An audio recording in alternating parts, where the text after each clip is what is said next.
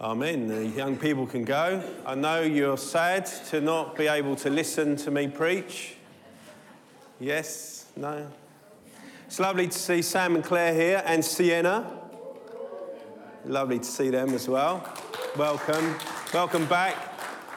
You're staying, yeah? Now, this is it now? Yeah? Anyway, it's lovely to see them, and welcome if you're visiting as well. And if you were here last week and you were new last week and you're back again, welcome back as well. Just one little thing before I get into the words. The chairs are for the sermon. Huh? Is that profound? The chairs are for the sermon. They're not for the worship. Now, some of us, not myself included, need to sit down because of they have been working throughout their years and their body gets to a certain point where they have to sit down. But Jim is not the only one who... No, he's not here. So since Tim's got... Someone's got to take the... No. But the chairs are for the sermon. And I want to encourage you that to... Hello, Jim. All right. That this space, and I don't know what's the matter with these chairs, but this space is free for you to be free in worship. You don't have to stay in your seat. And so I don't know whether you knew that. I don't know if you knew that you could move outside of your seat. That if you feel that you just need a bit of space just to lift up your hands and worship God, well, if you come down the front to worship, no one's going to pray for you unless you ask someone. And it's not that there's a presence of God at the front, which is greater than at the back. There are less distractions at the front than there are at the back. But there's something about stepping out of ourselves and getting into place. Say, do you know what? I'm here to worship God. I'm not just here just to listen to the music or listen to the songs, but I want to step out. And we were chatting as elders about worship the other day. And one of the things that's key in our heart is that we believe fundamentally in participation. That what these guys do up here is to help us to participate and to worship. And you do that by expressing your heart of worship. This isn't really finished yet because I've still got a little bit more to do. But some people are saying, what, John, what on earth is that on the stage? And it is artistically an expression. What does worship look like when the church comes together? It's like an explosion of different personalities and different colours, where all the different cultures we have in this church, where God calls us to express that love, and it's like an explosion of creative art. That's what that is. I changed it from last week. If you can tell me what I changed, then I'll buy you a Mars bar.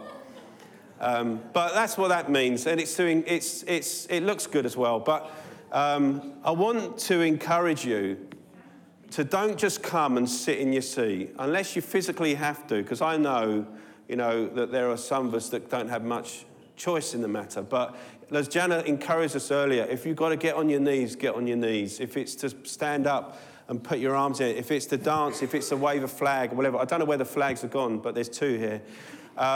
If it's to do something to express your love for God. Otherwise, I wasn't well last week, so I watched it online. Why don't we all do that? But when we come together, you get an explosion of something. Amen? That's not what I want to preach about. I want to talk, and I was encouraged by that hymn. This is my story, this is my song. It's a great old hymn we used to call it the Hymns of Eternal Length when we were growing up. I think it's actually, isn't it called the Hymns of Eternal Truth?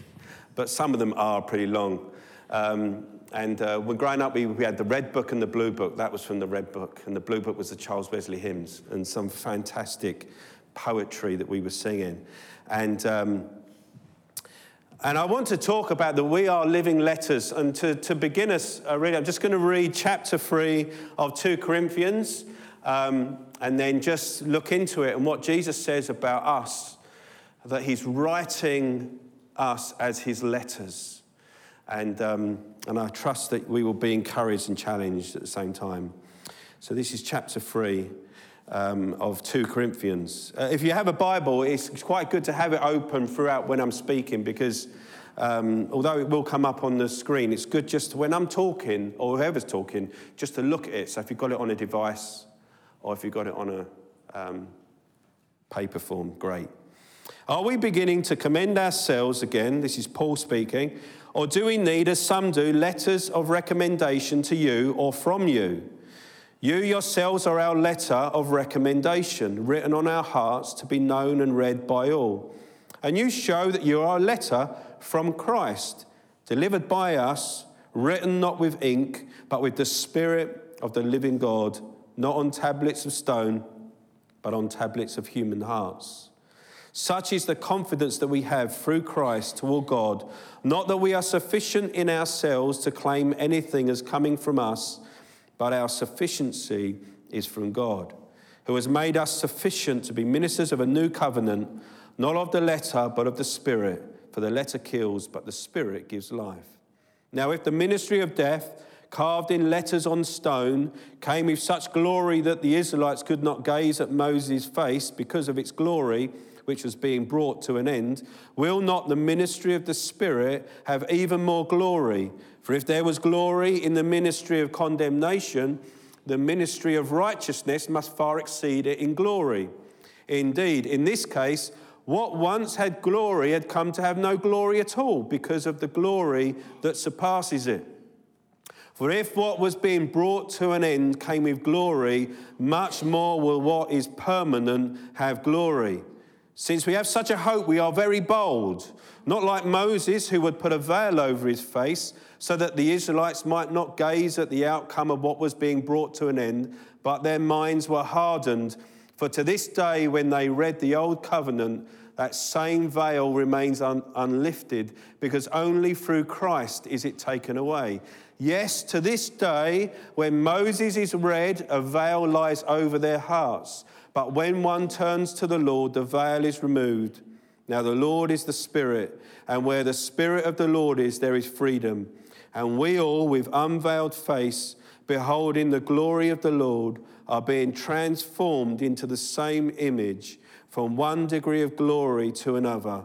For this comes from the Lord, who is the Spirit. Amen. Amen. Isn't it a wonderful passage?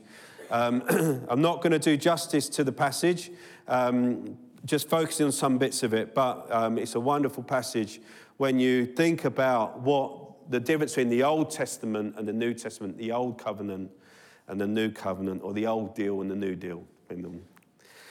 But when we think about letters, we don't really write letters anymore. Some maybe do, but we have email, text messaging, WhatsApp, and all sorts of things, Facebook and all these kind of things that we do. But for those who don't know, a letter is constituted of certain parts. It needs some paper, it needs some ink, it needs a writer, and it needs a message. 4 parts to a letter. And I want to look at those 4 things, because what I want to talk about is that Christ is the writer, our hearts are the paper, the Holy Spirit is the ink, and the image of God is the message. But I want to start really just on that second point, because our hearts are the paper. And in this passage, Paul talks about Moses, he talks about the tablets of stone, and he's making reference to the 10 Commandments. He's saying, do you remember Moses went up to the mountain and God, with the finger of God, wrote the 10 Commandments in the tablets of stone, and that represents the law of God. And the Israelites would follow after the law, and they would have to do various external things, you might say. They would sacrifice a lamb. They would have to wear certain clothes. They wouldn't be able to shave their sideburns. They would all sorts of things like this they had to follow. It was very external. These are the things that you have to do. And if you read the law in total, there's about 500 maybe different laws, maybe more or less, I don't know, but you can count them if you want. But nevertheless, just with the 10 Commandments, some of them were half of them were focused on our relationship with God, and half of them were focused on how we related to one another. But it was a very much an external thing. And in Hebrews, the writer says about the law being a shadow of things to come. He says, since the law has but a shadow of the good things to come instead of the true form of these realities, it can never make perfect those who draw near. And this was the problem. With the Old Testament law, if we were to follow the law, we would fail. It doesn't do anything to our hearts. It doesn't make us any different. It just causes us to try to restrict ourselves to live according to a certain way that we are unable to live to because of sin. And this is a problem. Colossians 2 verse 17 says as well, this law are a shadow of the things to come, but the substance of the law is Christ. And if you, I don't know who said this, maybe Daniel talks about it in one of our Bible foundations, I can't remember, about Christ casts a shadow, and that shadow is the law. And when we built, when the Israelites built the tabernacle, and Moses received all of the different intricacies of what should be created, and etc., it says in the scriptures that it was a shadow of, or a representation, or a physical representation of the shadow of the heavenly temple, Christ. And so the law is this essentially ineffective declaration. It has a glory itself because it's a declaration of the heart of God, but it didn't have the power to change hearts. And so throughout the history, thank you. Throughout history, if you read your Old Testament, it's the children of Israel trying to live up to the law, failing, sacrificing animals that blood may cover their sin until Jesus could take it away. And so this is what Paul's talking about when he talks about this heart. And this just goes to reveal, the Old Testament reveals to us, as J. John says very clearly, the heart of the problem is a problem with the heart. The Old Testament doesn't change the heart. It's all about the external things. It's all about the things that we do. If we put it in our context, it's all about the church going. It's all about the stuff that we do that looks like Christian, but it doesn't deal with the heart. But long ago, there's this great promise in Ezekiel 36:26. I will give you a new heart, and a new spirit I will put within you, and I will remove the heart of stone from your flesh and give you a heart of flesh. And I will put my spirit within you and cause you to walk in my statutes and be careful to obey my rules. In other words, I'm going to start from the inside and work my way out. See, the only thing that God can write on is a soft heart. He's done the tablets of stone. He's written on the tablets of stone, carved them out, but people couldn't do it. Not that it was a surprise to him, he knew all along. But what about the hard heart? You know, if I had a whiteboard, I could write a whiteboard on here, and then I could take any one of you and I could just rub you up against it and it would be gone, wouldn't it? Now, if God was to write on our hearts, then it would be so hard that any brush with any kind of worldliness or any kind of struggle or suffering wiped off the words of God, then nothing's really being written. And when you take, if you can imagine those old ink pens, you know, used to dab in the ink, and they would take the piece of paper and they would write on the piece of paper, and if you were to look into it, and the ink would just get sucked into the paper, that you wouldn't be able to get it off again. He needs a heart that is soft and would soak up the ink of the Holy Spirit. See, he comes to write a story. And I don't know what your story is up to this point. I mean, I know a good number of us here. But what's your story? You know, as we were singing that song and Sue prayed, didn't she? She said, that's my story. God is writing a new story on my heart. He's writing something fresh. You know, when I came to God, I had a story. And maybe when you came to God, you had a story. And then God comes and he says, your heart's too hard. I can't write anything on your heart. So he gives us a new heart. This is what the gospel is, isn't it? I've come to take away your hard, broken heart. I know that it says of Jesus, I've come to heal the brokenhearted, but he doesn't make do with what we've got and just sort of make it better. He says, I've come to take away the hard heart and give you a new heart, a malleable. Is that the word, malleable? A soft, shapeable heart. And what a wonderful thing when Jesus then starts to write. licks the end of the, I don't know why I used to do that, didn't they? Lick the end of the pen, start to write. Once upon a time, there was a man called Marcus. He used to work at Tesco's. But now, Jesus starts a new story. Amen? And he's writing in my heart, he's writing in your heart. And I don't know what chapter he's up to in you, but maybe you're in a chapter. You know, there's always that chapter, it's like, oh, this is a tough chapter. But, you know, we've just been hearing some prayers. When God's writing, I'm going to write a chapter in your heart. It's going to be tough, but there's always another chapter where God is writing. You know, it's interesting, the King James Version in Romans 12:2, many of us might notice, looking unto Jesus, I know it in the King James Version, but I don't know what it is in the ESV. I don't know if you want to put it up, Dave. It's Romans 12, verse 2. I could turn to it, I suppose. Is it looking? No, it's not that one. It's not the one. Looking unto Jesus. Hebrews 12:2. Thanks. Hebrews 12:2, Dave. Looking to Jesus, the founder and perfecter of our faith. The King James Version says, looking unto Jesus, the author and finisher of our faith. Isn't that amazing? This is my story, that Jesus came into my life. He wiped the slate clean. He softened my heart. He got his pen out and he said, this is my story I'm writing in you. Written letters. I wonder what your story is.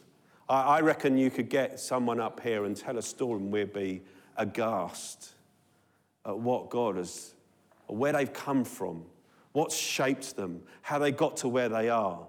And sometimes we hear testimonies like that, don't we? There's, I went through this great tragedy and this, and I was this, and then God came in my life, and now my life is amazing. For some people, it might be the other way round. I had a great life, and then Jesus came into my life, and my life has been ruined by God, but he's faithful. Whatever our story is, Jesus is writing something. Do you find that encouraging? That sometimes we might drift through life thinking, what am I doing in my life? Where is my life going? How am I, getting through this? And God is there. Well, this is a great story. Do you know what? People are going to read this story. When you're out in your workplace, people are reading that story. I was reminded by the Charles Wesley hymn, back going the Blue Book. I don't know what number it is, but some of you will know this. Abba, Father, hear thy child, lay in Jesus reconciled. Hear and all the graces shower, all the joy and peace and power. All my Saviour asks above, all the life and heaven of love. I don't know when you came to know the Lord. For Charles Wesley, he came to Jesus quite late. And I was 18 when Jesus saved me, although I'd been in church growing up, but that was the beginning of the story of my life. Maybe for you it was when you were in your 40s, 50s. Maybe you came back to the Lord in your 50s. And the Lord said, thank goodness, now I can carry on with my story. Start writing again. Amen? But wherever you came, whatever age you're at, God has a story to write. He has something to say, and he wants the ink to just get so sucked into our hearts. It becomes a part of us. So if you're older and you just come to know the Lord and you're thinking, well, maybe, I've got not much left. Don't you? Where's Bev? How old was Bev don't say how old. She was in her late years when she went to Malawi, didn't she? You never know, and I don't know if she was surprised by that.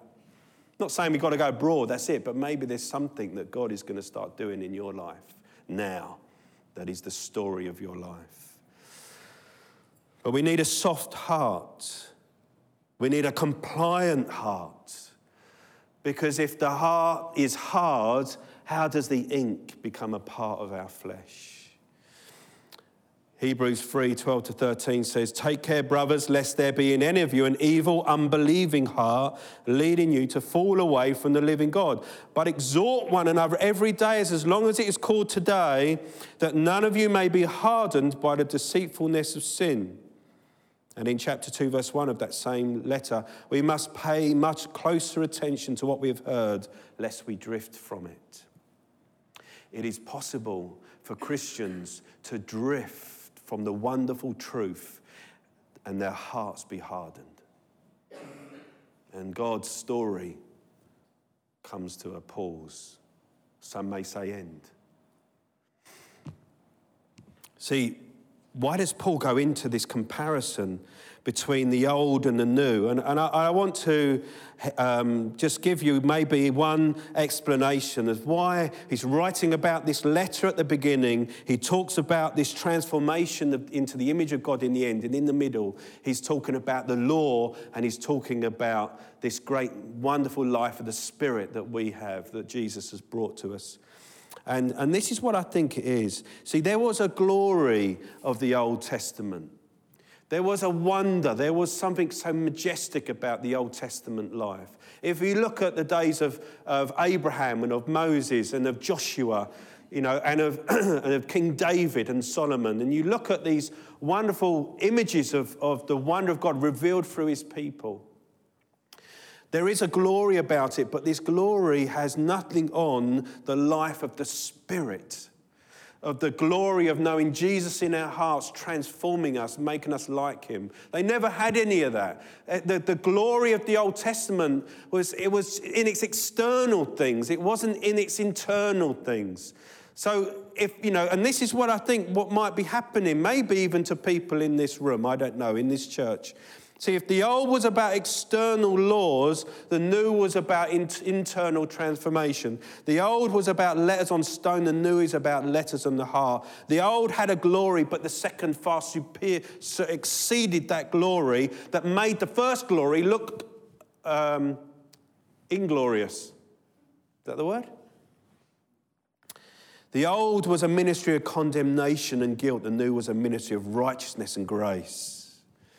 See, there's this great tragedy, I think, but this is where it comes in 2 Corinthians 3, verse 15, of the Jews. It says, to this day, when Moses, that is the law, is read, and the law speaks of Christ, it's the shadow of Christ, a veil lies over their hearts, but when one turns to the Lord, the veil is removed.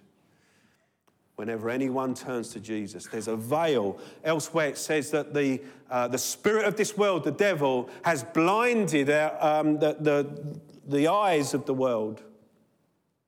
Blinded. There's a veil over our eyes. And this is what I think has been happening maybe for some people that Paul's talking to, and maybe some people here. So wait for it.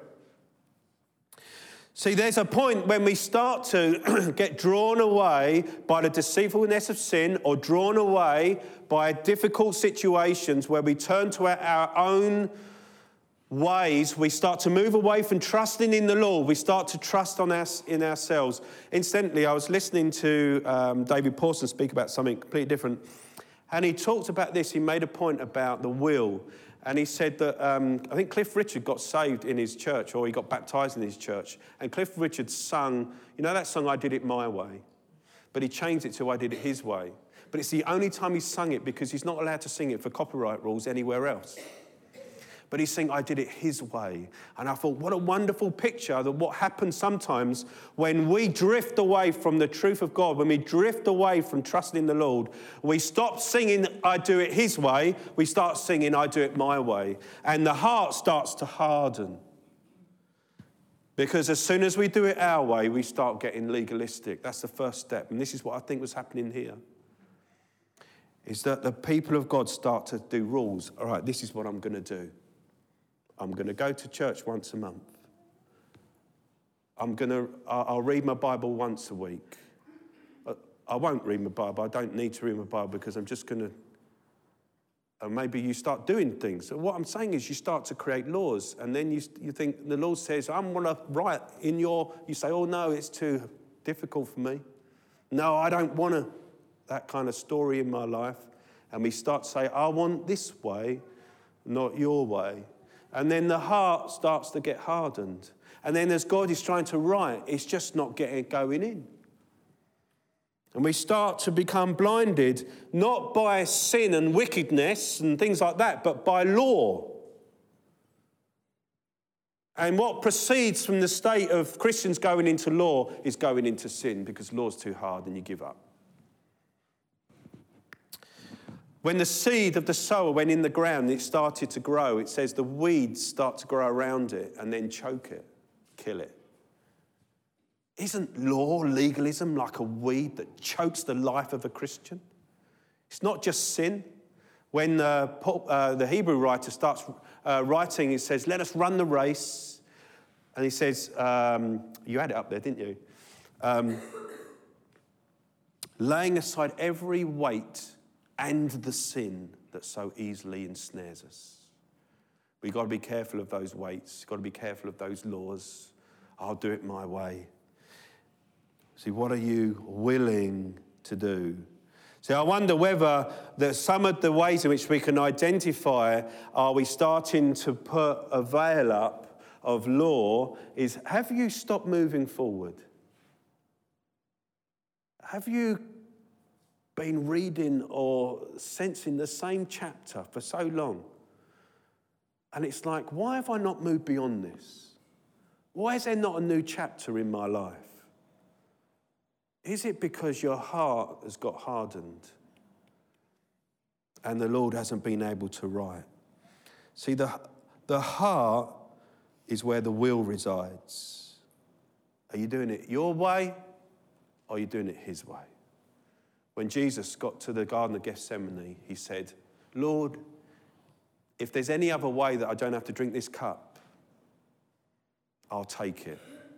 But not my will, but yours be done. Jesus had to get to that point where he says, Lord, Father, you write the story, not me. So I want to encourage you to think, have you gone backwards? I'm a great believer that we move forward in God, and when we stop, there are really two states of the Christian. There are those moving forward and those moving backwards. Because when you just stop, you just go with the flow backwards. So are you moving forwards? Are you going into developing more knowledge of God in your relationship with God? And I don't mean intellectually, I mean in your ability to believe God for more, to trust him more easily, to go to him for forgiveness more quickly. What are you willing to do? And this is the wonderful thing about the Spirit. In the Philippians it says, for it is God who works in you both to will and to work for his good pleasure. So it comes down to this, doesn't it? It comes down to, are you malleable? Are you willing? Are you available to God? Are you movable by God? Are you willing to lean on God? So Jesus is the writer, we are the paper, and the Holy Spirit is the ink. See, the ink is not the experiences of life, but the power and presence of God, the Holy Spirit. And so experience does shape us. We might go through various experiences, but these experiences don't determine who we are. What the Holy Spirit does is he writes an image in our hearts that determines who we are. This is who I am. I'm becoming like Jesus. He's writing his image in my heart. And we'll get to that in a minute, because we have to ask ourselves, what is the Holy Spirit writing? And in chapter 3, verse 16 to 18, let me remind you, it says, when one turns to the Lord, the veil is removed. Now the Lord is the Spirit, and where the Spirit of the Lord is, there is freedom. And we all, with unveiled face, beholding the glory of the Lord, are being transformed into the same image from one degree of glory to another. For this comes from the Lord, who is the Spirit. So he's not talking about writing, he's talking about sunbathing. And you know someone who's been on a sunbed. They take on the characteristics of the sunbed. They glow with an orangey glow. I've done it once, but it didn't really do much for me.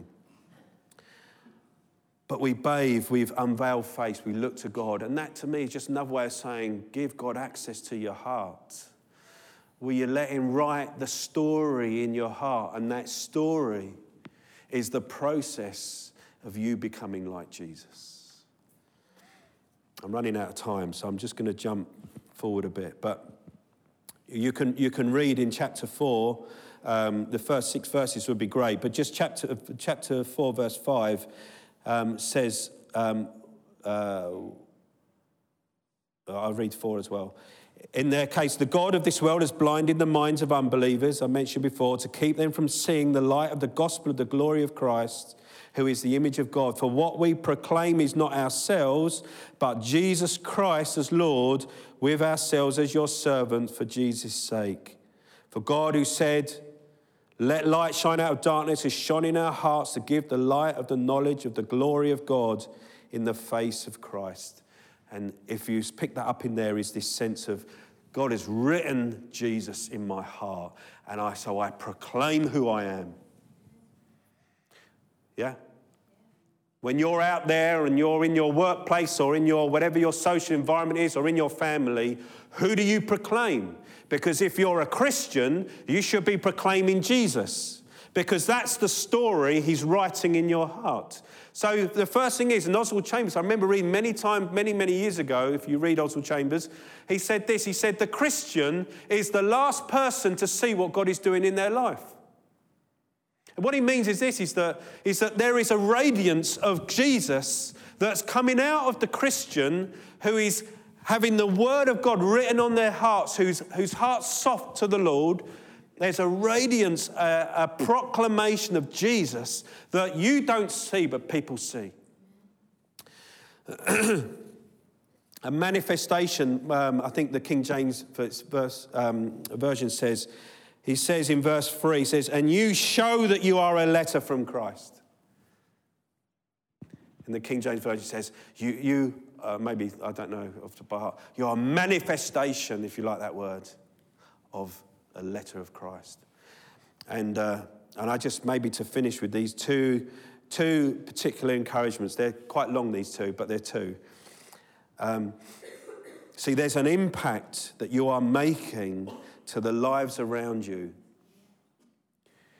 if your heart is for God to write his story, not your story. And at some point, he may be writing something in you, and you know that your life has got to change in line with his story, and you've got to bow your knee to him. So there is that. Keep that in mind.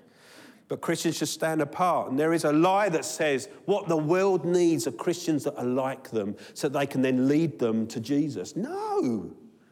The world needs people who are different to them, that they may show Jesus. Amen? You might have heard this story, but I wanted to get a phone some years ago, which was a Ferrari red Nokia. And the only shop that had it was Phones for You. So Jan and I went in and we're chatting with this guy behind the desk. And nice guy. And Jan already knows he's a Christian. Whereas I'm like, this guy needs Jesus, come on. Getting on quite well, we're chatting away, and so he says, what do you do? So I say, I'm a pastor. Sometimes I say I'm a web developer, depending on the situation. I say I'm a pastor. But Jan already knows. So she's when Jana knows someone's Christian, she says things like, oh, glory, glory, blessings, she starts bringing out a bit of the Christian lingo, just to sort of get in there. Anyway, I don't know how it came to it, but it was Drew. Serving behind this thing, but you knew something about that man. You witnessed with it. And I don't know whether you as other Christians, you witness, you think, I wonder if that person's a Christian. And sometimes there are really nice people in the world, don't get me wrong, that you just connect with and you just enjoy. But there's sometimes you see there's something. And because of that, Drew married Hannah. Because of me buying a Ferrari red Nokia phone that only phones for you, Drew married Hannah, and now he's in this church. But what do people read in you? See, by default, we should be proclaiming Jesus. But I want to challenge us to think, because it says, this is 2 Corinthians 13, verse 5, examine yourselves to see whether you're in the faith. Test yourselves. Do you not realize this about yourself, that Jesus Christ is in you? Now, I think there are certain ways we can say, are you honest? Do you have integrity? Are you showing the characteristics of Christ? Are you patient with people? Now, I'm not looking for perfection because I don't see it in my own self. But I know those areas where I say, Lord, will you write in me? Patience particularly. Or will you write in me, whatever it might be? Let your yes be yes, says the scriptures, and your no be no. One of the basic fundamental things I find most frustrating with Christians. Let your yes be yes and your no be no. Now, we have to have grace because we're not perfect. But examine yourselves. But your default position as a lover of God and as a Christian is you are impacting people around you. Do you realise that? You know, we could look at the fruits of the Spirit. They're the kind of things that will come out of us. The second point is this, before I close. Examine yourself as to whether what you are living is becoming like Jesus or becoming like the world. So take a look at your life and you say, look at the trajectory of my life. Look at the way that I'm living my life. And am I becoming more like Jesus or am I becoming more like the world? Now, you will know the difference. I don't need to go into talking about various examples, I don't think. But and this isn't about fear of your salvation as it should be about, do you know what? The joy, like that old hymn that I read earlier, which is wonderful, says, I'm here and all the graces shower, all the joy, the peace and power, all my Saviour asks above, all the life and heaven of love. That comes when we pursue Christ. When you're heading for the world, you lose those things. I bet you lose. I know from my own personal experience, when I start to get distracted, it's the peace that you lose. I wonder about yourself. Will you take that and examine yourself and ask yourself, where am I going? And bring it right back to that. Do you know what? The default position as a Christian is that Jesus is writing his story in my heart.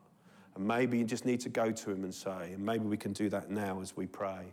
Do you want the worship team want to come up and just, I know we don't have much time, but maybe if we just sung, just to give an opportunity for you to bring your heart before the Lord and say, Lord, if my heart is hard, will you please come and just melt my heart? Will you come and just soften me? Will you come and just bring me back to that place where you are writing your story? Forgive me, Lord, if I started writing my story. I realise my story is not really going too well. But, Lord, I want to bring my heart. Isn't that wonderful that we can trust that God will do that in our hearts for us? Amen. Shall we stand together and let's pray? And if you need to respond, then I want to encourage you to do something physical about that. You can put your hand out. But doing something physical, put something into action. So let's pray. Father, we want to invite you, Holy Spirit, to come and not only to continue your story written in our hearts, but to take our hearts and will you melt them, Lord? Will you take away the veil of our hearts as we look to you? That we may know, Lord, that continuing transforming of ourselves into Christ. And Lord, will you cause us tomorrow or this afternoon when we go out, Lord, to know that we are being Christ, proclaiming Jesus Christ wherever we go, Lord. And will you help us to see those people that have been affected by it? Lord, that we may love them, we may share our story with them. But Lord, I just want to invite you now as we sing to minister to our hearts in Jesus' name. Amen.